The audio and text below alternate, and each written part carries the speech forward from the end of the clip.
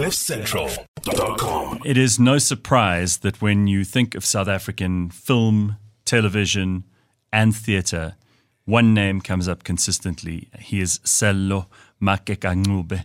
He is a South African actor, and you know him. You'll know his face if you don't know his name. He's worked in South Africa, the United States, the United Kingdom, Canada, Europe. Best known for his leading roles in the long-running soap opera Generations as Archie, which, of course, they made an ad with you in it just recently. ETV soap opera Scandal, and as a villainous character called Lucas Daniel Nyati in that one. Also performed with the Royal Shakespeare Company at London's West End. He's born in Orlando, Soweto. He is Sello Maake kaNcube. So it's such a pleasure to have you here. Great thing. It's such an honor. You know, you are... You're really, you're an institution in this country, and I don't mean like a lunatic asylum. Yeah. I mean like you're one of those people who everybody has seen something with you in it, and you are beloved in this country. Hey, it has been such an honor, you know, and talking about being beloved, you know, it is so amazing that every time when I meet or bump into people, and you just receive love. I mean, people say, Archie. Must be nice. I have no idea what that feels like. You know, I tell you, it is, I mean, I get so much love. And, you know, that was something that when I was in London, you know, I mean, I was in the UK for like 5 years. But, you know, coming, you know, intermittently, you know, you know, after maybe a year or two. And the one thing that I used to miss was that one thing where you find somebody, you bump into somebody in the street, and they could be in their own world, maybe dealing with their own issues. And once they clock you and realize who you are, and their faces just brighten up, and all the worries that they had of the world almost just disappear. And I mean, the worst is actually when the person says, you know, kilo wina lo to or they say to you, do I know you from, like, I'm sure I've seen you. Have I met you at a family function? You're like, no. But you reminded me, which I'd completely forgotten about, that I saw you once in London. Yes. I came to watch you in The Lion King, which is the only time I've ever seen it, because, I mean, how do you get better than the West End, right? Exactly, yeah, and, I mean, I felt like a big deal because I was like, I know that guy. And I mean, I didn't really know you like friends, but I was like, this is somebody I know from South Africa. No, but I remember distinctly, you know, coming out of the stage door and you guys were standing outside there, and it gave me such a warm feeling. A bit of home. Exactly, yeah, I know. Sello, you're involved, speaking of productions, now you're involved in Nothing But the Truth, which is John Carney's play. Yes. And this is amazing stuff. Apparently, it's an incredible show. I haven't seen it yet. People are telling me very good things about it. Bakabantu, who works with us, went to see it last Sunday. Okay. First of all, he felt like he was, you know, he's solely responsible for keeping the theater industry alive. He's very full of himself about going to the show. Okay. That's good. That's like, good. I'm supporting the arts. Please. You know, we need a lot of actually the black middle class coming to support the theater, really. But I'm really happy because he really wanted to go to this show. It does please me when I see young people, especially people who you wouldn't expect. And in South Africa, we don't have a lot of people who are theater-minded. And when you see them going to these things and thoroughly enjoying it, and then coming back with only praise and you know, compliments to the crew and the cast and everything else. Very nice to hear. No, it is what I guess it gives one a good feeling, you know. And I'm one, you know, to actually, you know, contest the whole thing that there isn't a lot of support for theater. I'm pleased to hear that. Especially from the black middle class. You know, I mean, as much as we would like, you know, to say theater should be theater for the people. Yes. But, hey, man, we got to accept it is a highbrow entertainment space. You know what I mean? Yeah. And the people who can basically support the theater is the black middle class. Those are the ones that, you know, basically would have even disposable income. The means. Sure. You know, to come, you know, to the theater. And also it is a space that is, you know, designed for the intellectuals. You know, I mean, as much as the ordinary person would come and enjoy theater, but it is an acquired taste. Well, you know. I mean, you say that, but what's lovely about this particular show is that it is also now a matric set work. It is. So many more people in South Africa will have been exposed to it. Absolutely. At school, and therefore they may want to see, one of our best actors doing it on the stage and not just reading the stuff in school. So that might be an attraction. Yeah, you know what has been wonderful, because I've got posters on my car, and when I go to a garage and you find the petrol attendant and says, "I did this in matric." Oh, really? Yes, and the unfortunate thing is he doesn't have the means to come to theater on the square to come and see it, and also I don't have maybe from the Joburg Theatre, Soweto Theatre, the curators of there coming to see the play and maybe say, hey, can we, come and perform it and do it in Soweto, so that at least it will be closer to the people and closer to those, who have a relationship. And a lot of young black, young people have read the book at whilst doing matric, but they haven't seen the play. So Sello, I know it's not your problem, and you have you have enough on your plate at the moment with acting and directing and all the other stuff that you've done in your time.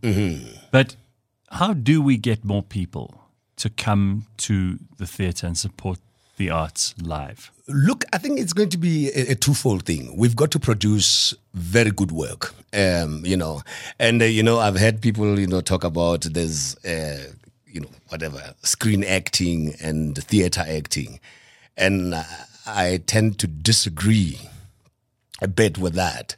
And for me, there are only two types of acting: good and bad. I love that. I love that, because the first thing people will do is they'll say, "Oh no, we need it to be supported," and you'll sometimes say to them, "But what if it's not good?" Then people exactly. Not only will they not support it, but they'll have a bad taste in their mouth because you tried to force them to support. And I think that, and there are times when we do bad acting in the theater and we call it theater acting.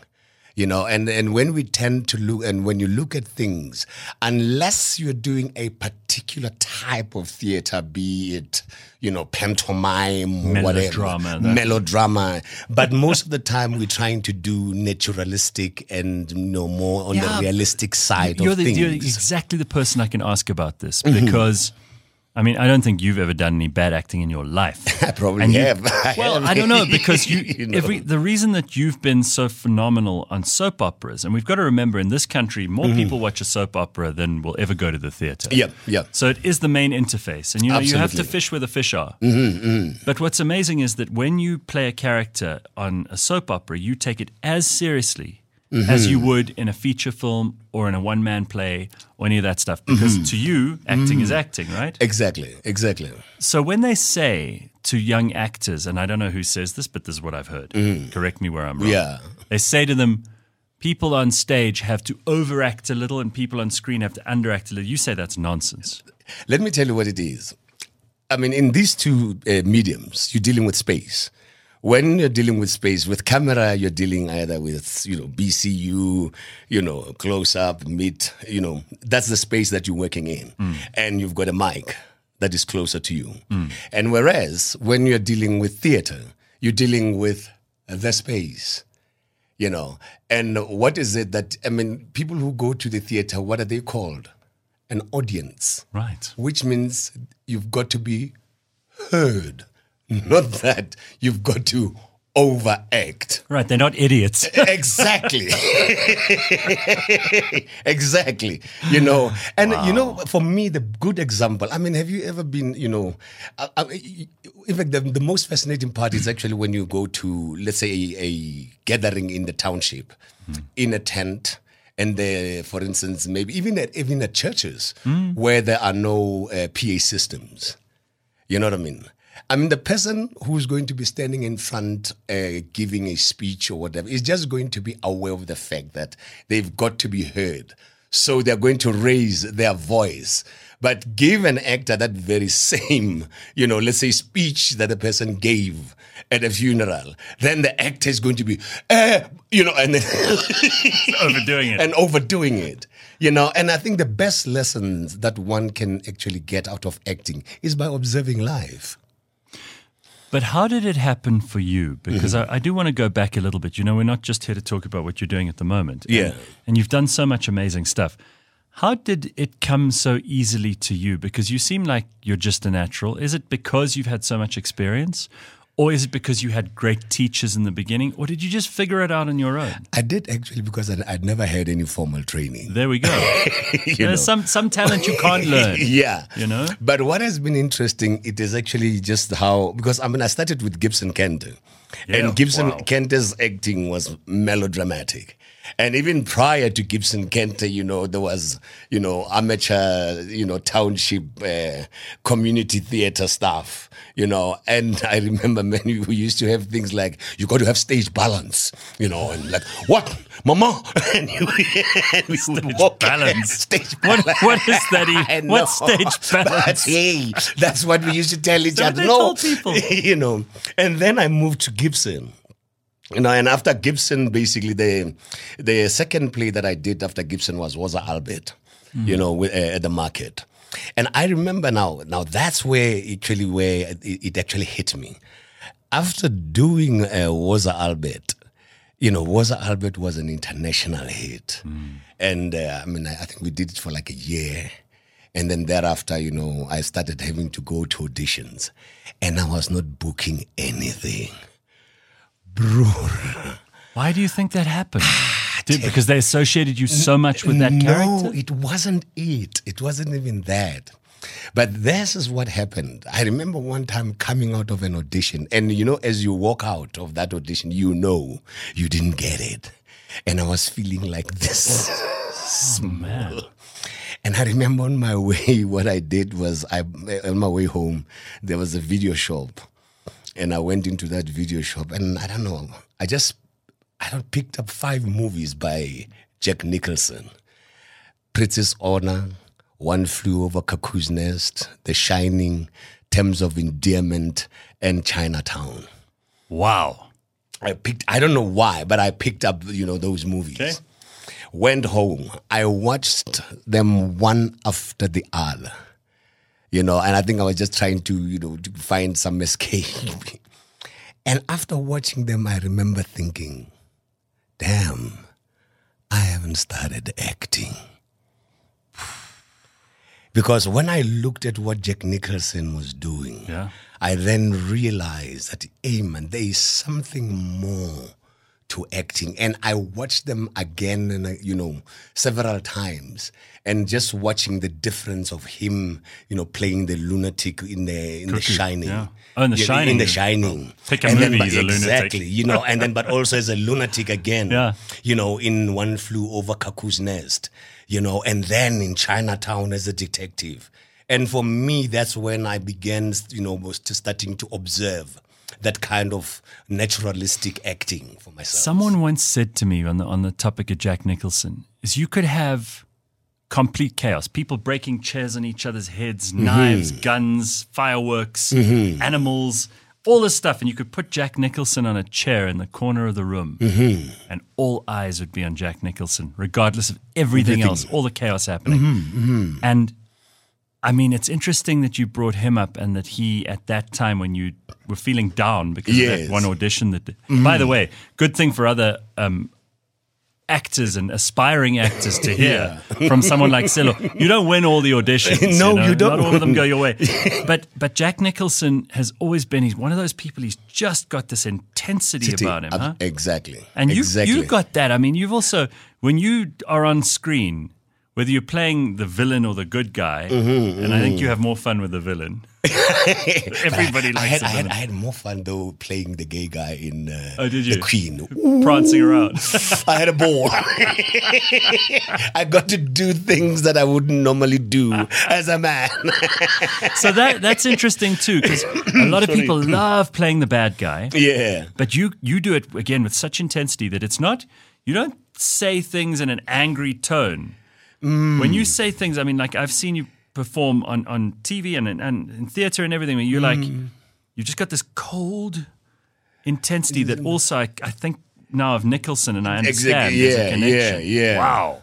No, but it's you know, my first acting lesson, I always say, in fact, when we opened the Nothing But the Truth, and Dr. Kani, you know, was there, and he was also in the inaugural recipient of an award that I've actually, you know, conceived, and it's called the Kenny Majosi Legends Award. Yes. Now, Kenny Majosi was he played Sikalo with Gibson Kente, and he happens to be my uncle.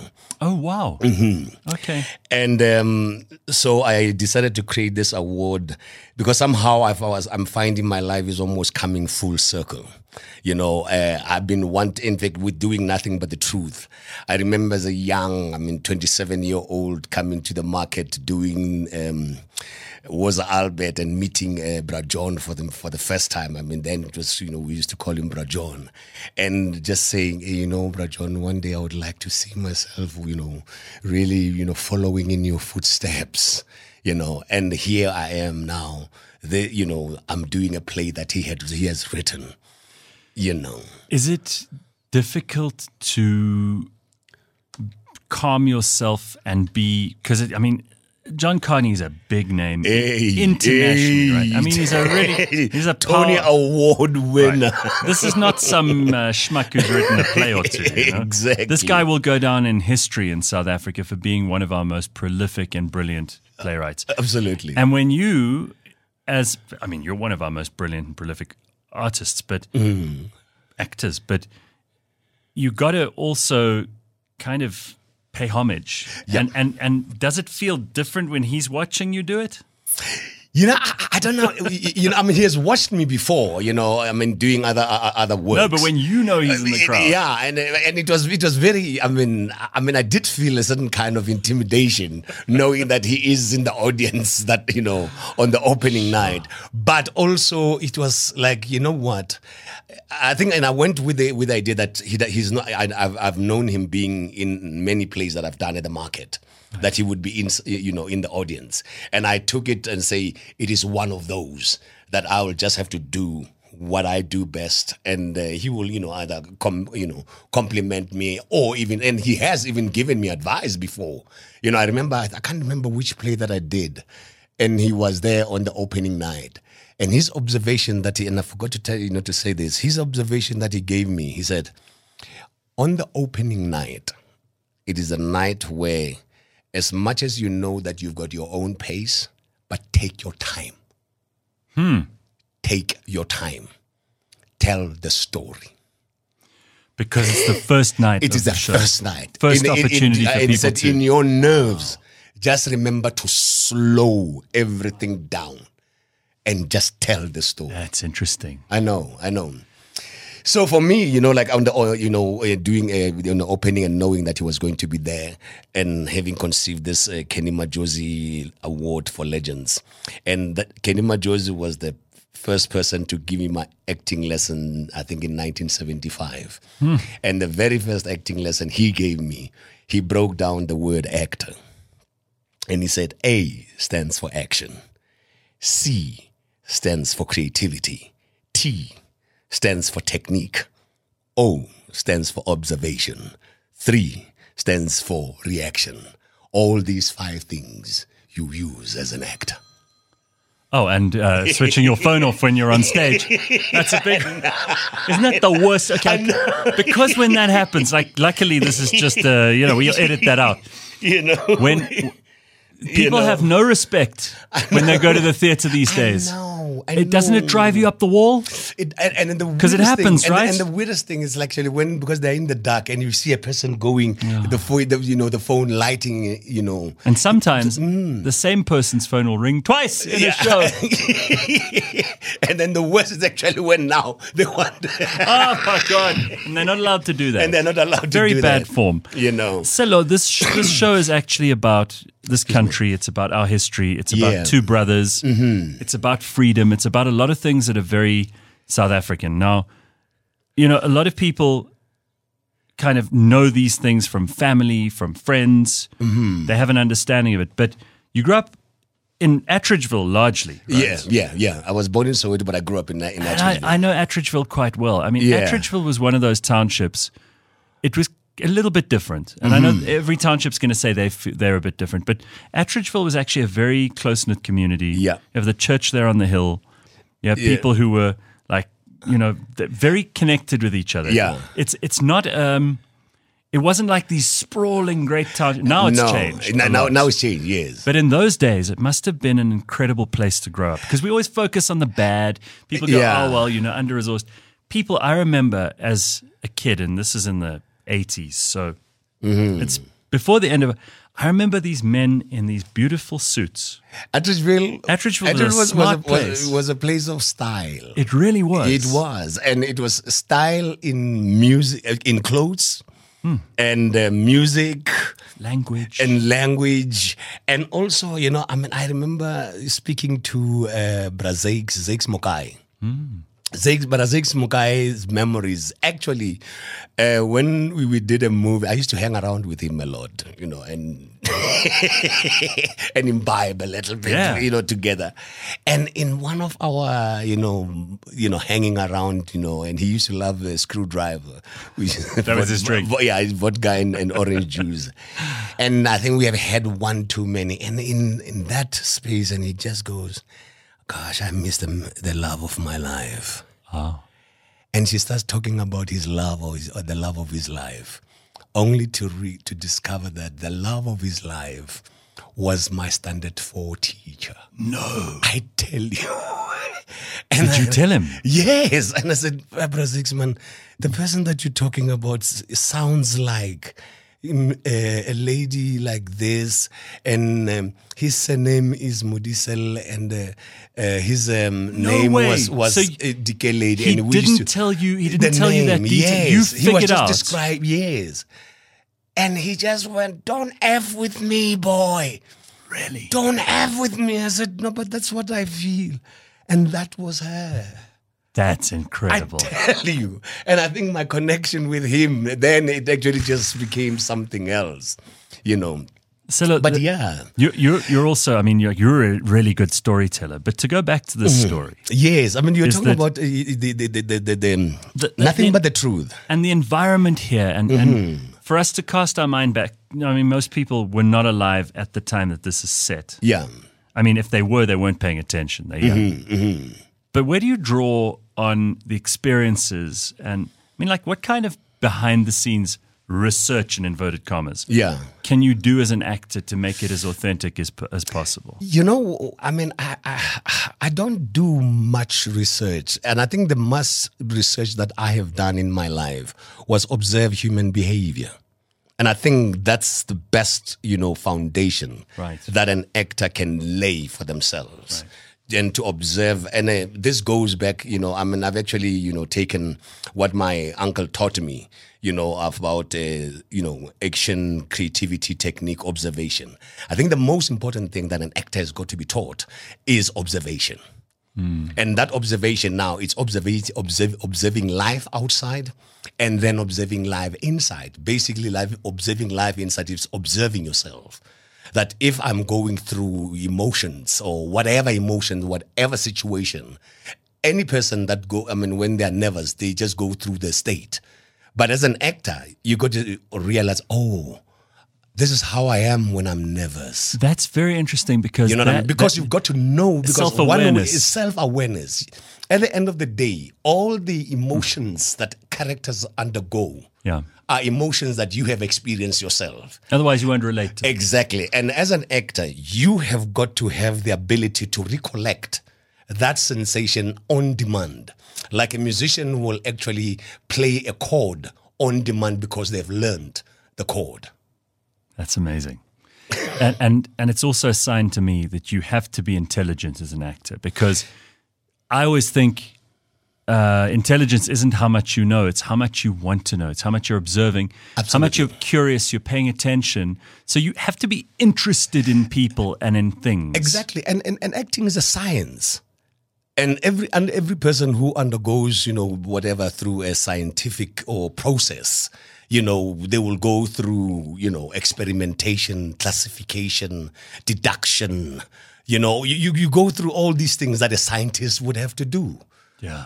And that's what an actor has got to do. For me, an actor has got to know themselves like a musician would know their instrument. Okay, so we're talking about actors and we're talking about acting. And in South Africa, we don't really have... I've heard this a lot of times, and I've even been one of the people who said, there are a lot of actors, especially these middle to lower level actors, who they'll do any job because they need the money, and we don't have a lot of jobs that pay for Absolutely. Even if you're a good actor in this country, you still have to do some jobs that maybe if you were in the US or whatever, you'd say no to.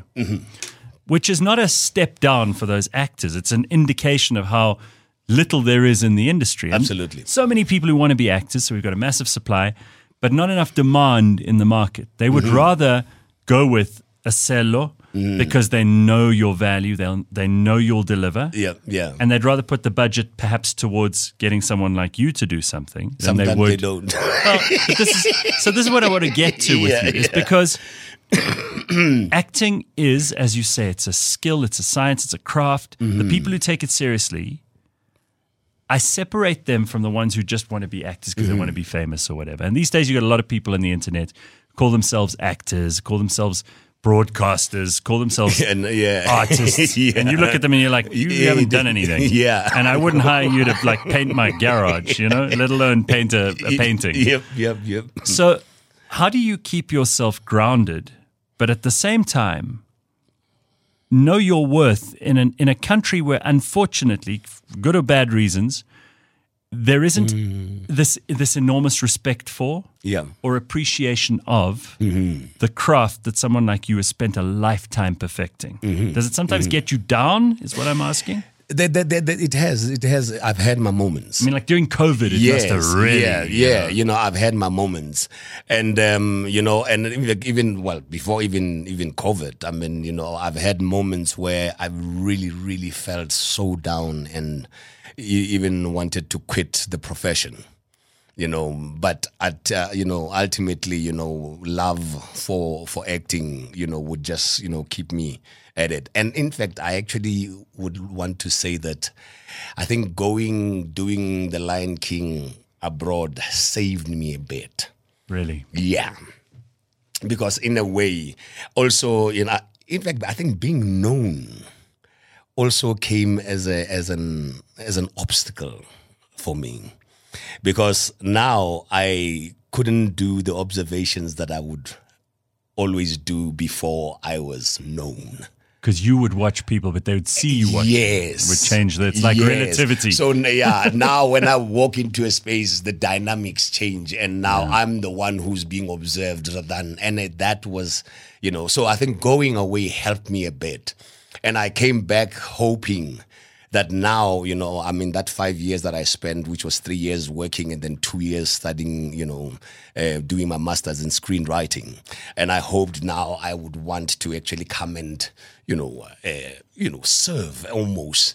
And one big thing that I wanted to do was to train actors to be multilingual. And that was affirmed. It was an idea that I had before I left, but it was more affirmed when I got to do Othello with the Royal Shakespeare Company. And how it was affirmed... Let me guess, you played Othello. You mustn't say that. But John Matshikiza. Yes, I know. Well, I don't know him, but I know him by reputation. John Matshikiza actually came to watch it. When I was doing, and he had worked with the Royal Shakespeare Company. And after the show, he said, I was in the production of Othello, but I wasn't Othello. The only black guy in the show. Right? And he was the only black guy in the show. But and when I was doing Othello, it actually just confirmed, I think, the importance of an actor. Because I looked at, Othello, it was celebrating the 400th year anniversary of the play. Jeez. Not even Shakespeare. Wow. And the question to ask is, what has kept the play alive for all those years? And what has kept it alive, it is because it has been performed throughout all those years. And the things that happen in that play, and I'm going to have to dig deep to remember a lot of it, but these are things that are still going on in society today. Exactly, yeah. Prejudice, love, hate, all of it. And for me, it was like now. The importance of an actor is so. The importance of actor is such so important. It gives. Exactly. And they also say that a civilization isn't really cultured if it doesn't have a cultural output like the kinds of plays that John Carney's written. But exactly. I just want to go to one quick thing first before we get to that. Did you have a backup plan if acting never worked out? Because I'm sure when you're rising in the industry and you were a young man, you must have thought, well, like I've often thought, what's the best way to make money? I don't care if I don't love it. I just need to make money. Because I never look. I mean, I know what I would have wanted to be had I not been an actor. What? A lawyer. Really? Yeah. Oof. I went from studying law to this because I thought this is not for me. Horrible. But I think it was inspired by, I watched, I think in 1978 or something, the movie And Justice for All with Al Pacino. Oh, man. And, wow. What is it? Do you see this man? Yeah. Judge Henry T. Flemings. That's right. This man must go to F&J. He's guilty. I mean, a lawyer turning on his client. I wanted to be a lawyer. You would have made a fine lawyer because a lot of law, especially when you're in court as an advocate or whatever in this country, a lot of it is performing. It is. You're performing for a judge. You're performing for in America, the jury. Oh, yes, absolutely. Absolutely. But let's talk about the play a bit. And this is something that I want to say about the play. This play, Dr. Kani basically, kind of came with a groundbreaking work just immediately after the new dispensation. Prior to 94, most, of black theatre was protest theatre. And I think what Dr. Kani did with Nothing But the Truth, he actually combined protest with kitchen sink drama. But also, And I remember, there was one white actor who made a very callous remark that now that apartheid is over, what is black theatre going to be about? And I think that was an insult on saying that all what black people were doing was just amandla doi doi and nothing else. And I think what Nothing But the Truth manages to do, it shows that during that time of strife, people were falling in and out of love. And also there was sibling rivalry. There were parents, dabbling with how they love their children. Favoring others and not favoring others. And it just brings the human condition of black life just on the table like it has never been done in any play before, and I think even after. Well, that's probably why it struck a chord. It did. At the time and now. And I remember watching it in 2001. I was 40 years old. And I said, you know what? I've got to grow up and play that role. Listen, you can't be that old. No, I'm 63 years old now. You look very good for 63, my friend. Thank you. Sello, you're probably still getting offers to play 40-year-olds now. I think so. No, so yeah. You mentioned the script writing, and I think this is worth some reflection. So you studied script writing, and you got a master's degree in script writing at Leeds University. Yeah, Leeds Metropolitan. And writing is a very different thing to acting, but sometimes an actor can make a script better with their experiences. Which do you love more if you do love one more? And if you don't, what are the differences between them? You know what? I love acting more than writing. Writing is lonesome. So you are more a gregarious communicator type. Yes, exactly. So and writing also, I just basically go into it as a matter of necessity and saying there is a story that needs to be told. One of the projects that I'm working on is The Land is Ours, the book written by Tembeka kaNcube. Yes. So we do it. He was my lawyer against Mnet. he was the junior advocate on that case. Yeah. He's a very clever man. I've actually got that book, The Land is Ours, in my office. So we're doing an adaptation of it and turning it into a 5 episode series. Wow. Yes. But basically we calling it the Trial of the Ages, and so using the 5 black lawyers that Tembeka has written about. They are actually taking the historical characters, on trial. And you're writing the script? We're working on the script with some. I've got a team that I'm working with. Sure, that sounds like a hell of a project. Yeah, it is. It is, man. It is. I think that's going to be amazing. Yeah, no, it is. So when you do something like that, it's more because the story needs telling. The story needs telling. You can bring your talents to bear. And, but you don't hate it. You don't hate the script, right? You just love acting more. I love acting more.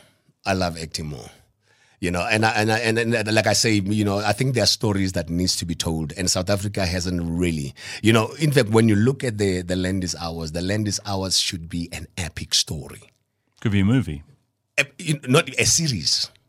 A mini-series, or a big, like Game of Thrones, right. Type of thing. Because when it actually captures the whole history, of South Africa from the land dispossession, And, I was actually, one day we were having a Q&A, and it actually struck me that even in the play, the character that, Sipho talks about, people taking things from him, and black people have had things, the land taken from them, and that has been their lot in life. And for me, it was like almost realizing that, wow, this actually has that connotation, with Sipho's feeling like he's the unseen man, because that's another thing about the Sipho character in the story. I wonder how many people in this country have a feeling of being unseen, a feeling of being devalued. Exactly. Because of, the obviously very, very messy history of this country. Oh, yeah. And it's happening all over the world now that people are starting to, your connection to the land, your connection to what you had before, what your ancestors had. I wonder how many people inside, are you allowed to infuse politics into what you do, or is it a necessity to do that? Because politics is all around us. Eh? It is, yes.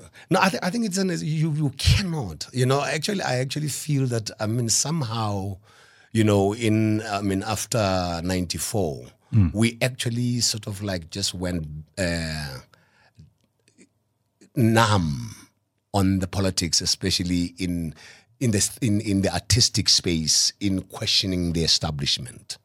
Well, maybe because partly of what that one white actor said about what is black theatre now without the protest. And maybe there was too much of a counter-reaction.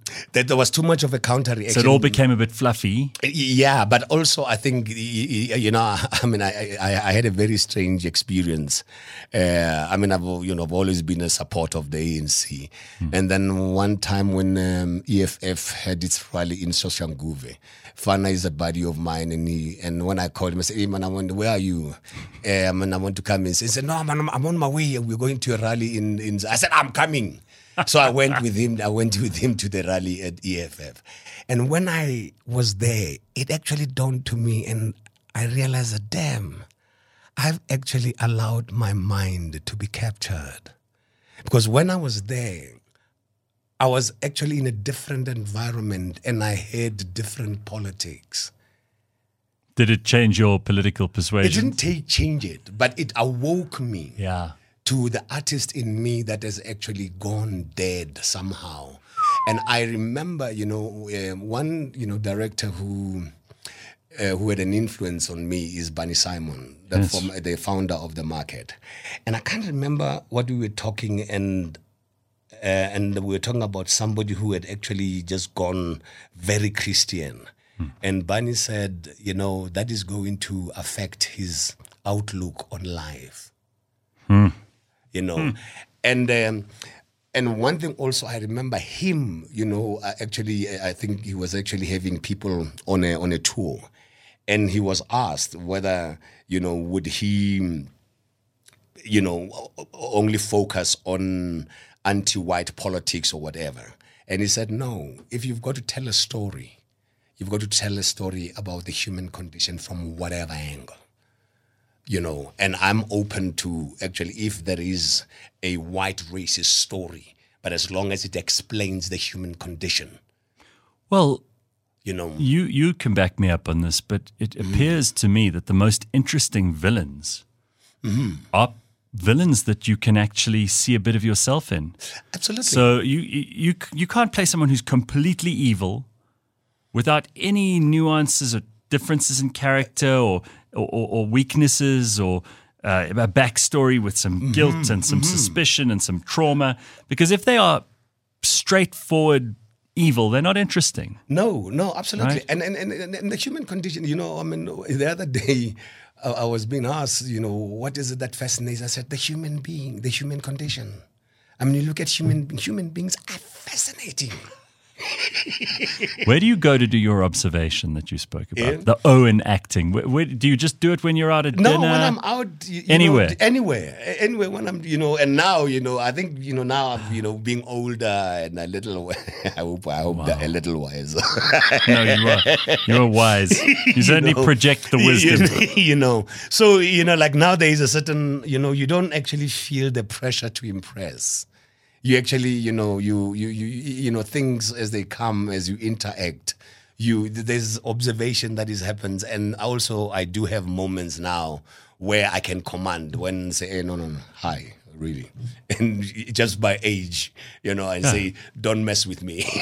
No, I think if you turned that on there, a lot of people would be very frightened of getting on your wrong side. I must share this. We were doing Othello. And we're doing a technical run, and the technical run is like, they stand there, whatever. And sometimes actors, we tend to fool around, Right. and Sir Anthony Shea was still alive, and he was playing Iago, and I think they were doing this, and I just went, oh, come on, we're working here. Can we please be serious? And Sir Anthony Shea sort of like, he was reprimanded. He must have been so embarrassed. And then they said, I'm only kidding. I said, just like, and that broke the ice. But what a thing. I know. Because for a minute there, you had him convinced you were angry. Exactly. Jesus, Sello. I would shit myself. If you did that, I'd shit myself. So what do you make of, because this has come up a couple of times in the last week or two, for some reason, I've had some actors in the studio, we've been talking about it. These strikes in Hollywood, the writers' strikes, which obviously affects the production of all of these shows. In this country, do we have any protection for actors at all? There's nothing, right? And we don't have anyone who's like going to be a safety net during times like COVID. You're on your own. You're on your own. And I think, like, for instance, I think for me, I think, you remember, was it the Generation 16 or something? Oh, yeah. When they just chopped generations to pieces, yeah. And I think if there was a time that I think in the industry, we really needed to take a stance. That was the time to take a stance that we should have actually, all the other soapies that were working should have said, tools down. Solidarity. And that's the thing that we don't have in this country. Who are the people who control the industry? Is it the commissioning editors? I mean, in TV, is it the channels? I think it is the channels. It is the broadcasters. And because they are setting the tone of, for instance, the broadcaster would say, if you're doing a 13-part series, we will give you so much budget. And, right. So they are the ones who control. And sometimes people who actually end up getting the flag are the production houses. But I think also, I think the production houses somehow, they should actually, even at times, elevate themselves to a point where they've got to negotiate even a bit better. Because if I'm giving you maybe a series and then you want the second season of it, you know what I mean? in giving me the upper, then it should actually, help the actors too. And also, in fact, I think we need to actually get to a point where, things are actually just judged on brand value. Yeah, I mean, you've invented characters. We talk about Archie. Exactly. I mean, these are things that, of course, they could write them, but you bring them to life, and then you carry that character around. Yeah, it's so funny. We talk about soap operas. I know. That people believe that's real. I know. I mean, I remember one experience that I had was when I was doing Generation. There was a scene where character of Pamela Nomvete, what an actress, what an actor, that lady, and her character, was swapping DNA results and whatever. What was her name, the character? Nziki. Nziki. Yes. Oh, she was hated for a time. I know. And so, Pamela, one day I'm at a supermarket and this gentleman comes to me and said, Archie, I need to tell you this. You see the envelope that you're going to get? That is not the one. The real one is still with so-and-so. So just make sure that you don't accept that one. You take, you wait for that. And I can imagine that gentleman. And I just went, oh no, thank you, Daddy. Thank you. Thank you very much. Shame, thank you, man. Daddy. And I'm sure whenever he went, he said, no, I spoke to Archie. I told him, but he didn't listen. And basically when he said, I told you. He doesn't listen, this guy. And I remember, Sophie Ndaba was something else there too. And I remember the old theme tune. Yeah. And that was, I remember watching it, and I'm not a soap opera watcher, but it was compelling stuff. No, it really was. That is a good example of, again, like South Africans, we like what we like. And that show had such longevity. It has. And such tremendous success. I'll never forget, I was so honored. They asked me once to just come on and do a cameo as myself. I'm a terrible actor. I couldn't act my way out of a paper bag. But you can present yourself. I had to be myself. But it was so awkward and uncomfortable and weird. The whole thing. But to be on that set, because that show had such power. Yeah, it did. Everyone watched it. It was in prime time. Yeah. And most soap operas are not in prime time. Even in America, they're not. They don't get yes, prime and time. it was. Yeah, now that you say, yeah. And I think that there are also things about being a household name that can be very advantageous to you.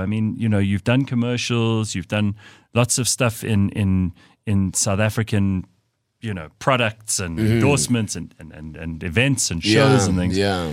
But there is something that's, for a purist, would irritate them. It would be, I just want to act. I don't want to do all this other stuff, but you sometimes have to do it. Like I have to do, other stuff instead of being here talking to you. Yeah.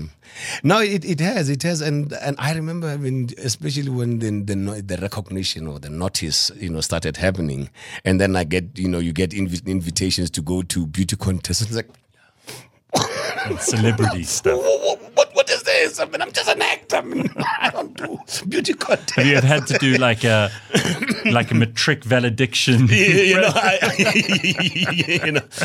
Those I actually came to understand much later. But the immediate ones that came was being invited to beauty contests, and I was like, "Come on, man! I don't know about this.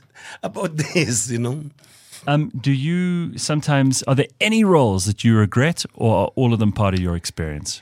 No, I don't think there is any role that I they're all part of my experience. I've always, I don't remember, even if it has been a small role. And as they say, there are no small roles but small actors. Or small parts. There are no small parts but small actors. Even if it was a small part, it meant something, to me. And Yeah, I mean, there are roles that I'm still, hoping that I will play, like King Lear. You've got to just grow that beard a little bit. Exactly. Just grow that beard a bit. You see, you could play that at 80. You could do that. Exactly, And one Shakespeare that I still wish to do is Macbeth.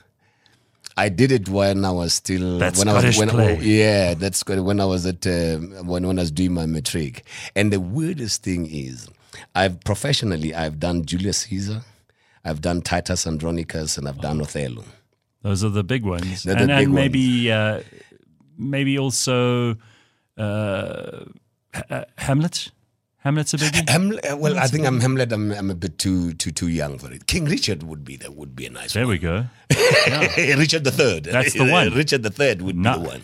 Now is the winter of our discontent.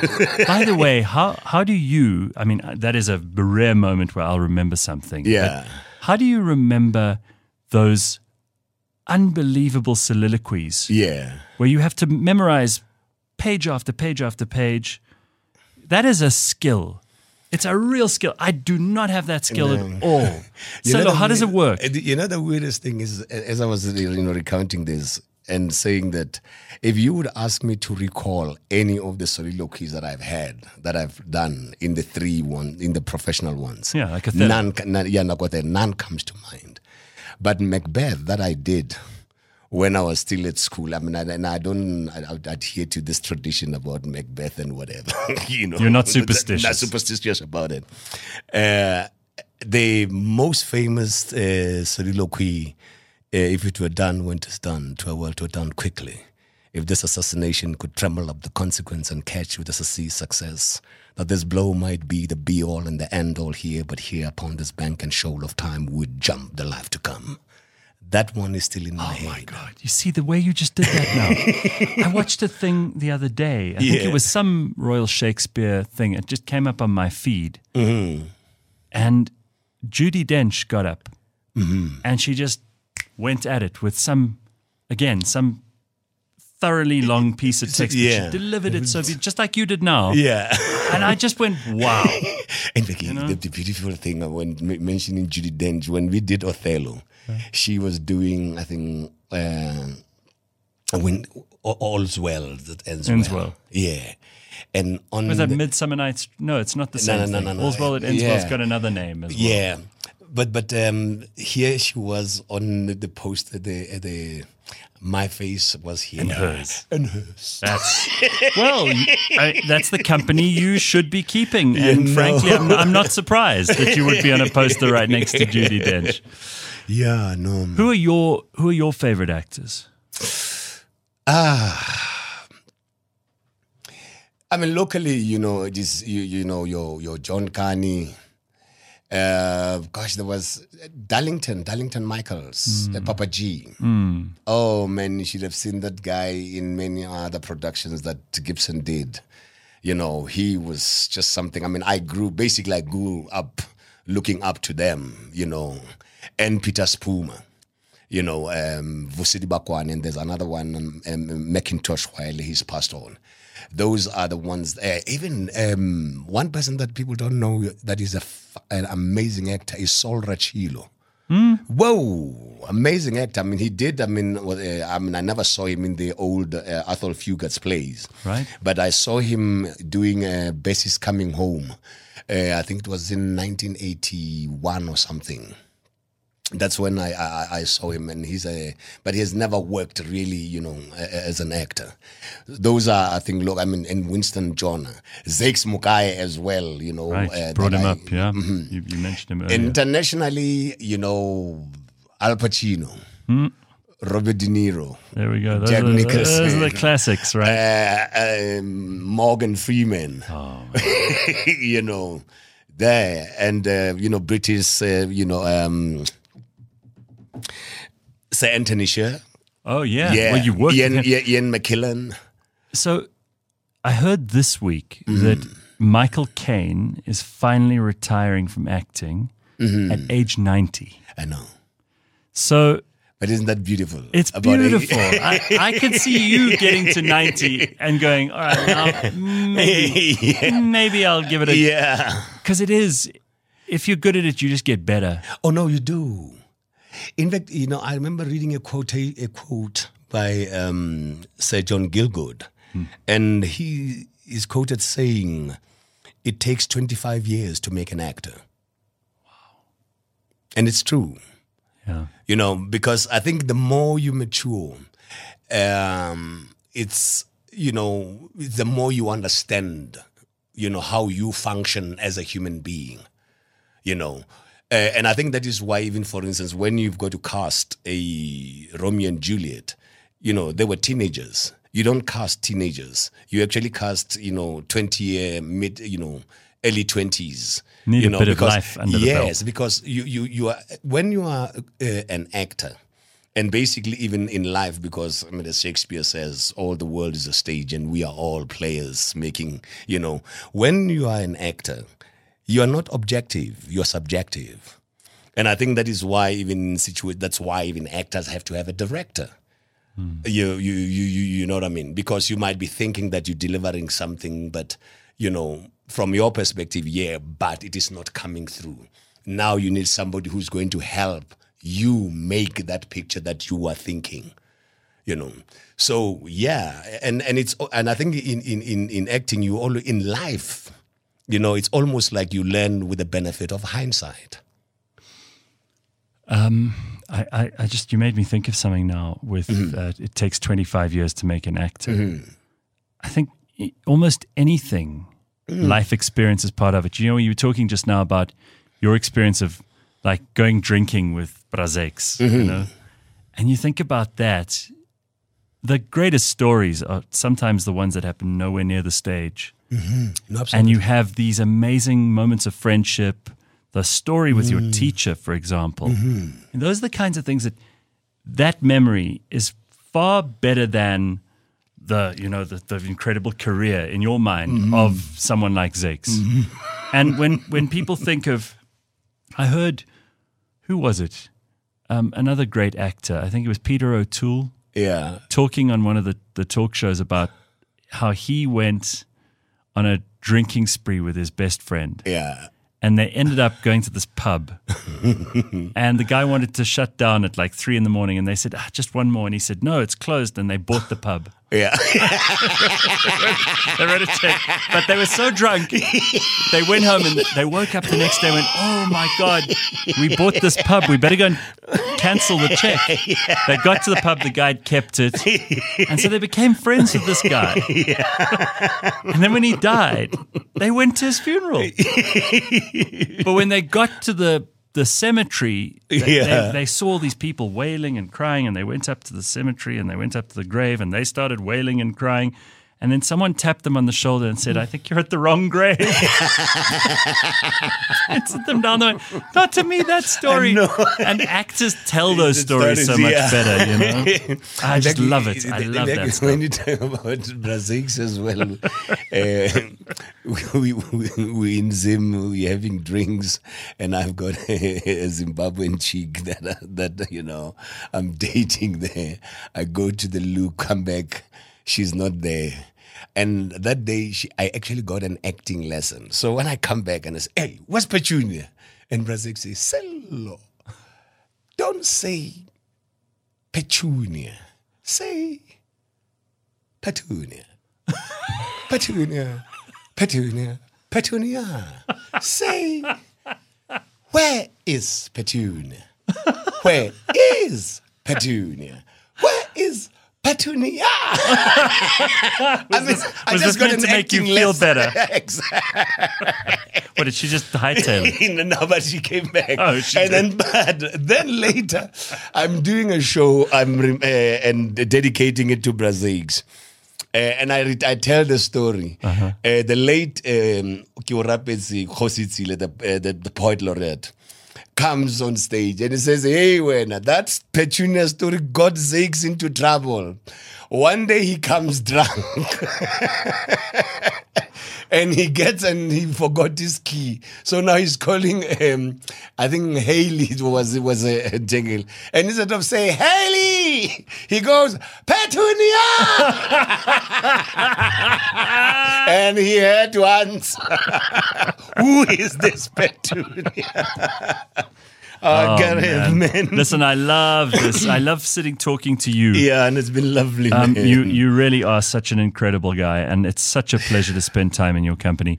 I will say to everybody, do not miss your chance to go and see Nothing But the Truth. Mm-hmm. It is presented by Sello Maake kaNcube and Daphne Kuhn on at the Santon Theatre on the Square, so it's not inconvenient. Go along. Support local stuff, but not because you have to, but because it's fantastic.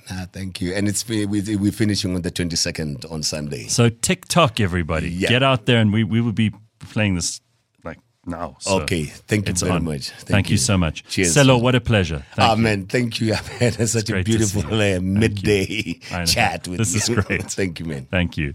CliffCentral.com